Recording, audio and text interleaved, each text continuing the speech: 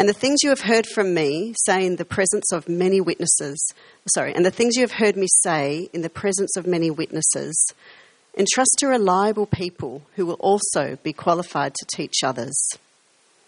Join with me in suffering like a good soldier of Christ Jesus. No one serving as a soldier gets entangled in civilian affairs, but rather tries to please his commanding officer. Similarly, anyone who competes as an athlete does not receive the victor's crown except by competing according to the rules. The hard-working farmer should be the first to receive a share of the crops. Reflect on what I am saying, for the Lord will give you insight into all this. As usual, let me organise myself up here.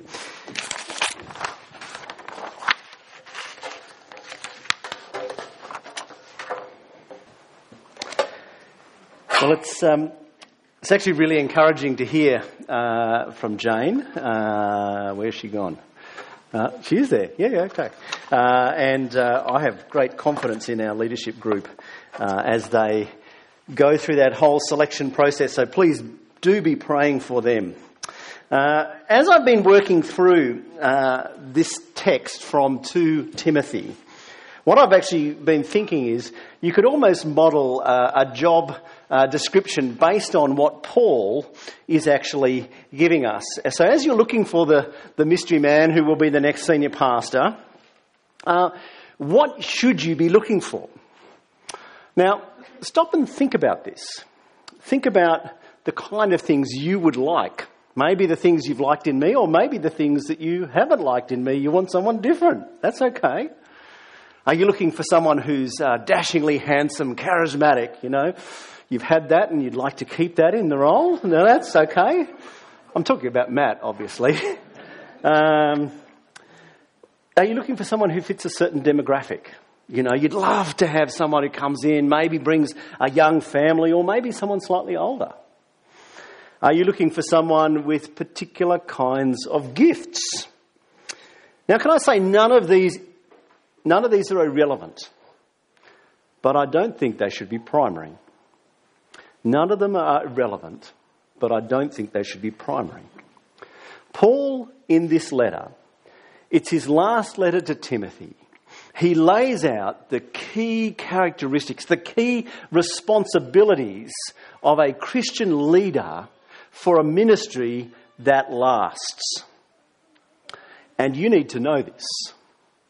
Not just the leadership team and those who are going to be joining them in that selection process, but you as a congregation need to know this, because it shapes your expectations that you have for your pastors. But is it just for the leadership? No. What Paul is saying here to Timothy maybe is in the context of leadership, but it comes down. Because the Christian ministry, the Christian discipleship, is all about imitation. What does Paul say in 1 Corinthians 11:1? He says, "Follow me as I follow Christ." So what Paul saw in Christ and what he heard in God's word and what was preached to Paul, he then became. And then he called those who followed him to follow him as he followed Christ. And so there is a category where Christian leaders, they might set the patterns. But everyone falls into that pattern. And so you need to set the pattern right, but it does reflect us individually, even though we may not be leaders per se. But can I say also, there is lots of leadership in this church and outside that is not formally recognised by titles like pastor. Let me give you one. Every parent among you, you are a pastor of your own flock. It's called your family. You are a leader within that with responsibilities and authority that is there. We're going to talk about it this morning under 3 headings: the task, provision, and responsibility. Number 1, task. As I've said, Paul is passing the baton. From what we can tell from the letter, Paul is on trial. He is in Rome. He is very much awaiting his execution. He speaks in chapter 4 of being ready to, he is being poured out. He is ready to depart. And so these are the last words that he's passing on to his protege, Timothy. He's handing over the leadership. And we've seen he's given certain characteristics. So chapter 1, verse 8, he says to Timothy, "Don't be ashamed of the testimony about our Lord or of me, his prisoner."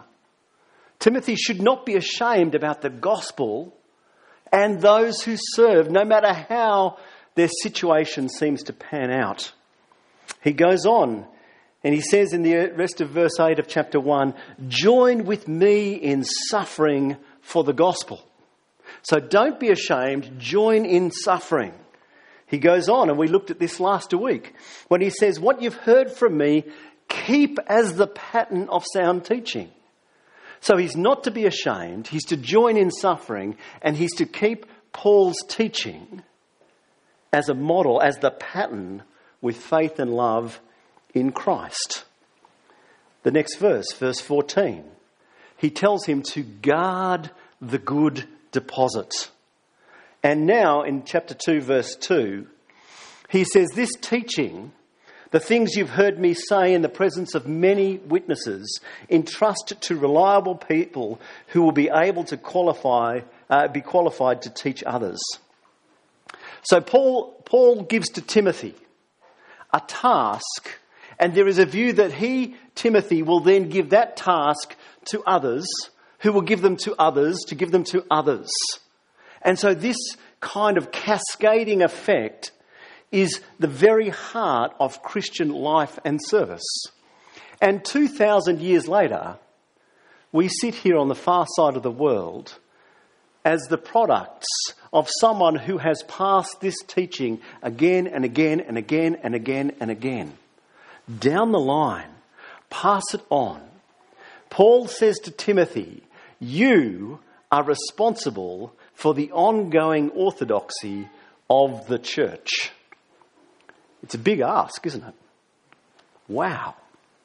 You've got to keep the pattern. You've got to guard the deposit. You've got to pass it on. And that's not just us as leaders. That's all of us. It's a massive task. It's a costly task. And so Paul brings up the cost again. Verse 3. Join with me in suffering like a good soldier of Christ Jesus. Paul's taken a lesson out of Jesus' book. He pulls no punches. He doesn't sort of dress up Christian life and Christian service, make it look really good. And once you get in there, you kind of go, oh, actually, it's not what I thought it was. He's right up front. He speaks of the suffering that is necessary for those who will serve God. You might have heard the story of Ernest Shackleton. Has anyone heard of Shackleton?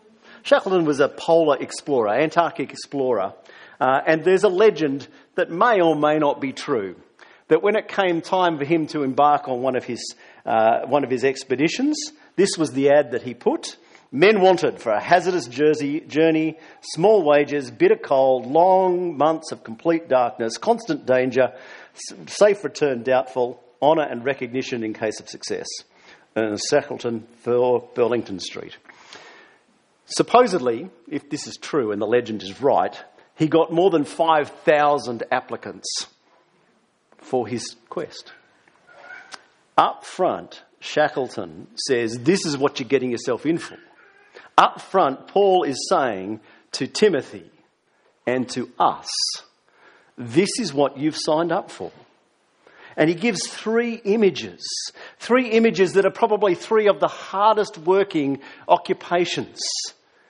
He speaks of the soldier in verse 4, the athlete in verse 5, and the farmer in verse 6. None of these are easy jobs. They're hard working. They are characterised by suffering. And what characterises all three is they are intentional, costly action. It's all about focus. What's the focus of the soldier? Paul tells us it's to please the recruiting officer, the commanding officer. What's the focus of the athlete? Why do they sacrifice so much to win the crown? What's the focus of the farmer? It's so that they might harvest the crop. There is focus in all three. There are rules in all three. If you're going to please your commanding officer, you have to respect military discipline. If you are going to win the crown, you must compete by the rules of the race. If you're going to harvest a crop, there are the laws of nature. You must do the right things at the right time. There's focus, there are rules, and there are rewards. Implied with the soldier pleasing their commanding officer is the commendation and perhaps even promotion. The athlete competes for the victor's crown and the farmer labours for the first share of the crops. There's focus, there are rules, and there are rewards. And Paul tells Timothy in verse 7 to reflect on this. Because these three, the soldier, the athlete and the farmer, are three models that he presents, three images that give insight into Christian leadership. It's hard work. It requires focused action. We just don't turn up and do stuff for the sake of doing stuff. God has given us a commission. Jesus has told us to go and make disciples of all nations. And those disciples are to make disciples. The baton goes out. We as Christians don't just belong to a society. We are part of a mission organisation. He calls us to focused action. And we are to behave according to the pattern. As Paul said to Timothy, you are to keep the pattern of sound teaching. You are to guard the good deposit. It's not a free-for-all. It's not what anyone thinks. It's what God has told us in his word. That is what we are called to follow. We are not free to pick and choose. We don't have the liberty to say, I like this bit, but I don't like that bit. No, we are disciples of the Lord Jesus, and it is his teaching. The stuff we like and the stuff we find harder. That is there. Focused action according to the pattern, and the promise is that the crown awaits. It's interesting. What are the rewards of the Christian life? Yes, there's eternity with God. But you know what? There are more concrete rewards as well. Not just the here and the now and the great joy you get as you see God using you in his service. But Paul speaks of the churches of the Thessalonians, and he speaks of them as his crown. So what does that actually mean? It means, I think, that Paul is going to get to heaven. He's going to get to that last day, and he will see those men and women that he had the privilege of witnessing to, of seeing God bring to faith, of building them up in Christ. And he can see how God has used his service. Who is our crown? Who are those that we are seeking to impact? Who are those that we are serving in God's name according to his rules? That focused action, that we might get to the end and go, wow, God used me by his Spirit in his power to bring these people. Do we see that? Paul tells Timothy, he tells us, it is hard work. We are called to focus action. We are called to labour according to the pattern, for the crown awaits. Is it just pastors? I've already spoken about this a little bit. No, it's not just pastors. It's not just formal leaders. It's especially them, but it does overflow to all of us. I was asked last week by one of the members of our congregation, I'm not going to name them, what are some of the insights that I've garnered over years in ministry? And what are some of the griefs and some of the joys? And we were just chatting about this. It's a time for that kind of thing. And one of the things that has come up again and again and again, and I don't raise this to raise guilt for you, but what I've seen and what I've heard is so many parents, either parents of younger kids concerned that their children grow in the knowledge and love of God, or the grief of older parents who've seen kids walk away from the faith, who've seen children at this point of their life say, actually, I don't want anything to do with church and Christianity. I'm quite happy where I am. Thank you very much. Parents, do you see that actually that primary responsibility rests with you? You are the pastors, the leaders of your families. Ephesians 6 tells the husbands particularly to raise their children in the knowledge and love of Christ. Guys, do we take that responsibility? Maybe we're happy to throw around the weight a little bit with, God made me the head of the house. I hope that's not you. But no, he made you the servant leader of your household. The one who lays down his life for his wife and his children. Do your children see in you, dads and mums, something that calls them to the great hope that is in Christ? Or do they see this ambiguous mix? The Christian life is about imitation. Our children catch as much as learn faith. Yes, it's God's work. Yes, it is his Spirit in their hearts. But we are not irrelevant. Take that seriously. We are called to focus action. Parents, you are called to focused action. And maybe at this stage of your life, if you are one of those older parents who is grieving, your focused action is to pray for that child, even though they may be 20, 30, 40, 50. To uphold your children and your grandchildren before the Lord, and to be that witness, that ongoing witness of love and grace and truth. Maybe that's there. Younger parents, make sure your children see the wholehearted commitment that you have to Christ, how you set Christ and his service before all other things. And where that is not true, brother, sister, your kids will pick that up. They will see mum and dad say, yes, Jesus, but yes, everything else as well. And that doesn't work. You can only say ultimately yes to one thing. And with Christ on the throne, it then determines how everything else fits. When it comes to the crunch, what do you choose? Who do you follow? Do you find reasons to say no to Jesus and yes to other things? It's a big topic. But suffering is key. Paul says to Timothy, join me in suffering. Why? Because Christ calls us out of the world. We live out of step with the world. And so they will look at us with derision, with scorn, with contempt. There will be misunderstandings, misrepresentations as we turn away from things that they embrace. Funny story.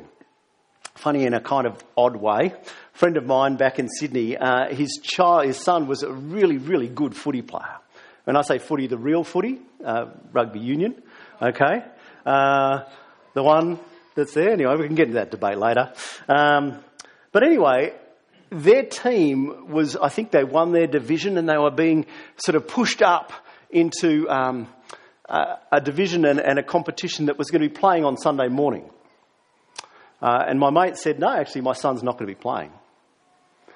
And the scorn that he copped. What kind of a parent are you that you deprive your child of this privilege? You're letting everyone down. He said, no, I'm a Christian. Church is primary. God's people are primary. I serve Christ, not football. He didn't say it in quite those words. But that was the cost. And he was ridiculed, and his son was ridiculed in front of his team. Join me in suffering. Because he knew at that moment, if he'd said yes to football and no to Jesus, that would have been a lesson for his son. And we sacrifice day by day by day. There are hostility, there is often active persecution. Richard Baxter, one of my favourite little authors from a long time ago, he speaks to the pastors, the leaders amongst us. He says this. Here he is. Looks like a very serious chap. If you will be leaders against the Prince of Darkness, he will spare you no more than God restrains him. He bears the greatest malice to those who engage to do him the greatest mischief. As he hates Christ more than any of us, because he is the general of the field, the captain of our salvation, and he does more against Christ's kingdom than all the world might do, so does he hate leaders under Christ more than the common soldier. He knows what a rout he may make among them if their leaders fall before their eyes. He has long tried that way of fighting, smiting the shepherd that he might scatter the flock. And so great has been his success this way that he will continue to follow it as far as he is able. Take heed, therefore, brothers and sisters, for the enemy has a special eye on you. Join with me in suffering. So you're feeling daunted? Brings us to God's provision. Back to verse 1 of chapter 2. You then, my son, be strong in the grace that is in Christ Jesus. Now, I don't like picking fights with translations of the New Testament, but this is a terrible translation. Because what does it imply? Be strong. Whose action is that? It's yours, isn't it? It's your responsibility. Literally, the ESV is much closer. This is just another translation. It's always good to compare. You then, my child, be strengthened by the grace that is in Christ Jesus. Do you see the difference? One, it's all about you. You've got to be strong. This is be strengthened. And I even want to pick a fight with this one. Because if you're a nerd out there and you know your Greek, this is a present tense. So it's not just be strengthened once. It's be strengthened day by day by day. So you could translate this quite helpfully. You then, my child, be strengthened each and every day by the grace that is in Christ Jesus. And the focus isn't on you. The focus is on the grace that is in him coming to you. What does that mean? Well, Paul has already talked about this a little bit earlier when he's talked about the gospel in chapter 1. In verse 8, I think it is, he says, do not be ashamed, rather join with me in suffering for the gospel by the power of God. He has saved us and called us to a holy life, not because of anything we have done, but because of his own purpose and grace. This grace was given us in Christ Jesus. What he's talking to us here is not just God's generosity as a general category, but he's talking about the gospel of the Lord Jesus Christ. And he's saying, be strengthened by the gospel. Each and every day, let the grace that is yours in Christ through his death and resurrection come and make you strong. And how does that work? Well, it gives us two things I'm going to focus in. It gives us lots of things. It gives us security. Because if we are saved by Christ's work, we are secure. Paul tells us that he destroyed death. And death is the great enemy. He has conquered Satan. He has broken sin's hold on us. We are secure. And so what does, and I've lost, you're going to have to flick, I've lost control here, Joel. What does Jesus say? He says, I give them eternal life, and they shall never perish. No one will snatch them out of my hand. What a great promise. The strength that is ours, the strength that comes to us from the gospel, is the strength that says nothing can take us out of his hand because he has done it. It doesn't depend upon us to do. It depended on him, and it is done. And so we have incredible assurance. When the world is against us, Christ is for us. The end of Romans 8 is brilliant on this. He who did not spare his own son but gave him up for us all, will he not also along with him give us all things? He's given us Christ. We are secure. Our hope is certain. Brothers and sisters, be strengthened in the grace. We have confidence. Confidence to face our own weakness, because it doesn't depend on us. To face our own failures, because we know that in him there is grace and mercy and forgiveness, and it is ours. We have strength, we have security, and we also have strength. How did Paul talk about the Holy Spirit in chapter 1? He said, we didn't get a spirit that makes us timid, but it is a spirit who gives us strength or power, love, and self-discipline. The Apostle John says this. He says, you, dear children, are from God, and you have overcome them, the false teachers and the world's opposition, because the one who is in you is greater than the one who is in the world.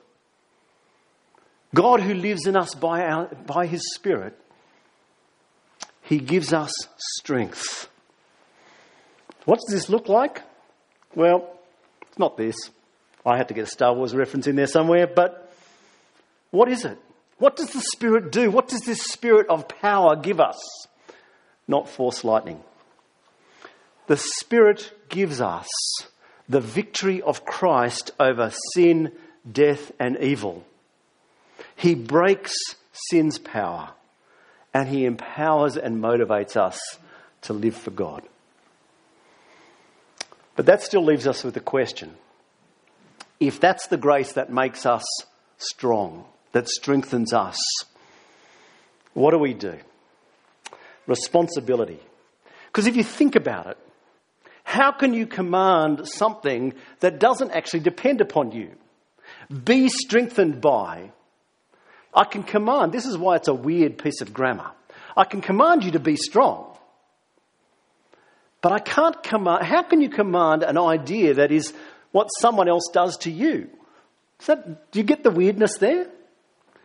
And this is the trick of the Christian life. Because it's not primarily about us.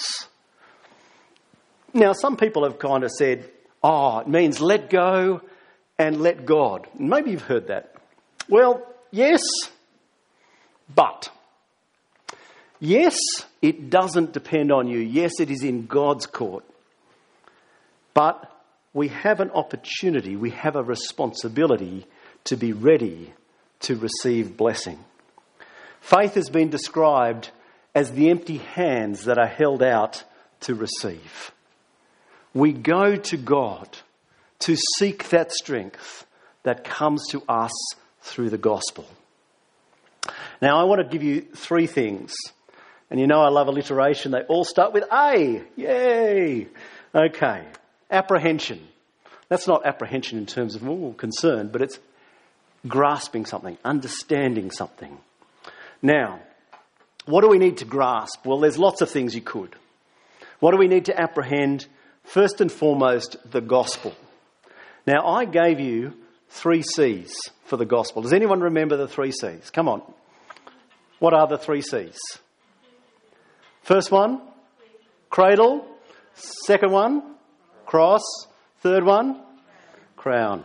Very simple way. If you want to be really techie, you can say incarnation, atonement, resurrection rule, or resurrection reign, return. Notice the R's. Okay, they're all there. Okay. But the key to this is, why did God do this? Christ stepped into our humanity. He lived for us. He died for us. And through faith in him, we rise with him. The whole idea of in our place is so critical to the gospel. Jesus did this for us. We need to apprehend this. We need to understand the gospel, and not just the facts of the gospel, but its fruit. What are the implications that flow from this? The implications, things like, I am accepted. I am secure. I am loved. Not because of anything I have done, but because the grace that has come to me through the gospel. We must apprehend the gospel. We also need to apprehend the work of the Holy Spirit. Paul tells Timothy to guard the good deposit by the Spirit. We need to understand what the Spirit does do, and perhaps even doesn't do, in our life. Great little quote. The Spirit does not take his pupils beyond the cross, but ever more deeply into it. The role of the Spirit is to take what Christ has done for us, what God in his purposes intended, and to make it personally real in our life. What the Spirit, what Christ made possible, that we might be forgiven, that we might be set free from sin, that we might be loved. The Spirit makes actual, brings us in, makes us God's, applies forgiveness, testifies with our spirit that we are children of God. It is the Spirit who equips us. It is the Spirit who makes us holy. It is the Spirit who instructs us through the Word. He guides us, empowers us for witness, enables us in prayer. He comforts us and assures us. We need to grasp what the role of the Holy Spirit is. Not only do we need things in our heads, we need things in our hearts. Attitude. I love this word. Awe. Not O-R, not O-R-E, but A-W-E. We should have a view of God that makes us go, wow. Do you have that? Do you have that? Do we have an understanding of God as we understand his gospel, as we understand what the Spirit grants us, what the Son has done, what the Father intended and purposed in Christ? Does it leave us in awe? Not a manufactured awe, but just a wow. Paul Tripp said this. He said, something is wrong with worship that fails to inspire awe. Something is defective in exegesis that does not inspire awe. Theological instruction that does not arouse awe is broken. Biblical literacy that fails to stimulate awe is missing something. When personal discipleship does not produce vertical awe, something is amiss. And maybe this is a question for your future pastor. Will you, with the best of your intentions and a great dependence upon God, seek to bring awe through the ministry, awe of God? To inspire awe in God is the grand agenda of every form of ministry. Or, not just a nodding, passing, oh yeah, God, he's pretty good, but a wow. A wow. Because when we see God, it will bring our second attitude, humility. Remember in Isaiah 6, he's in the temple and he sees a vision of God. And what does he say? He says, woe is me, I am ruined.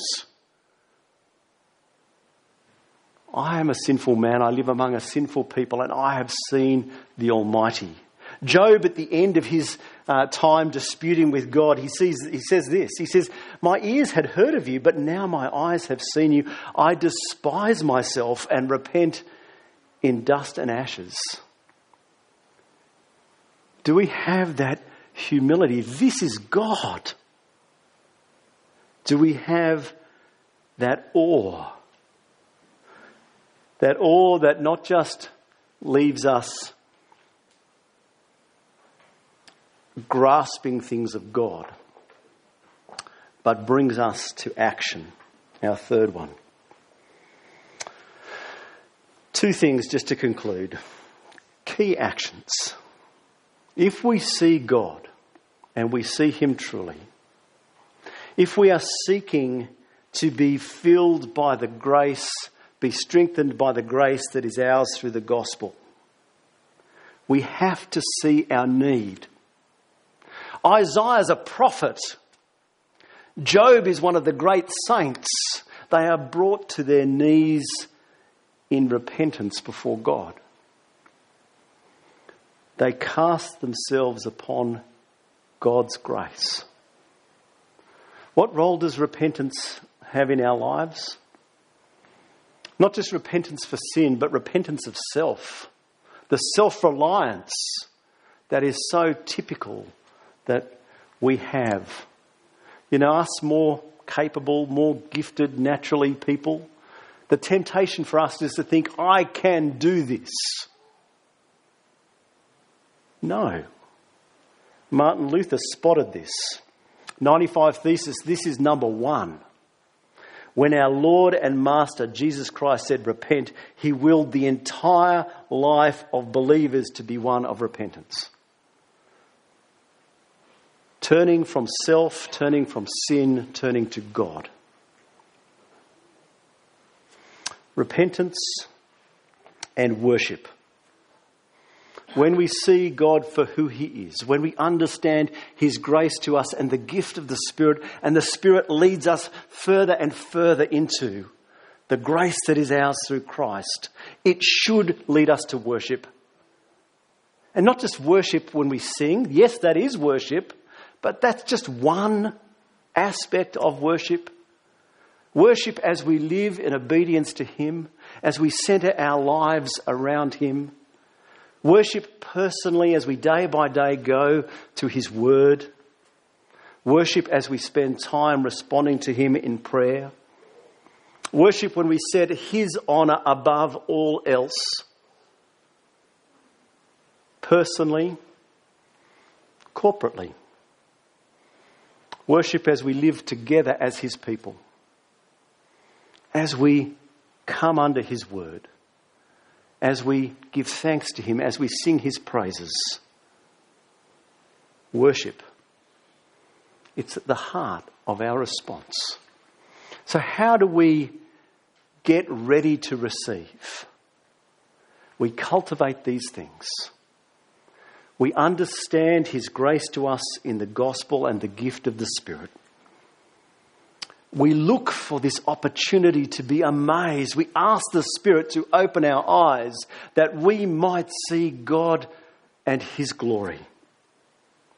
And as we do, we are prepared to echo Job and Isaiah, Peter, Paul, and so many other saints. We repent of self and of sin, and we turn to God again and again and again in worship.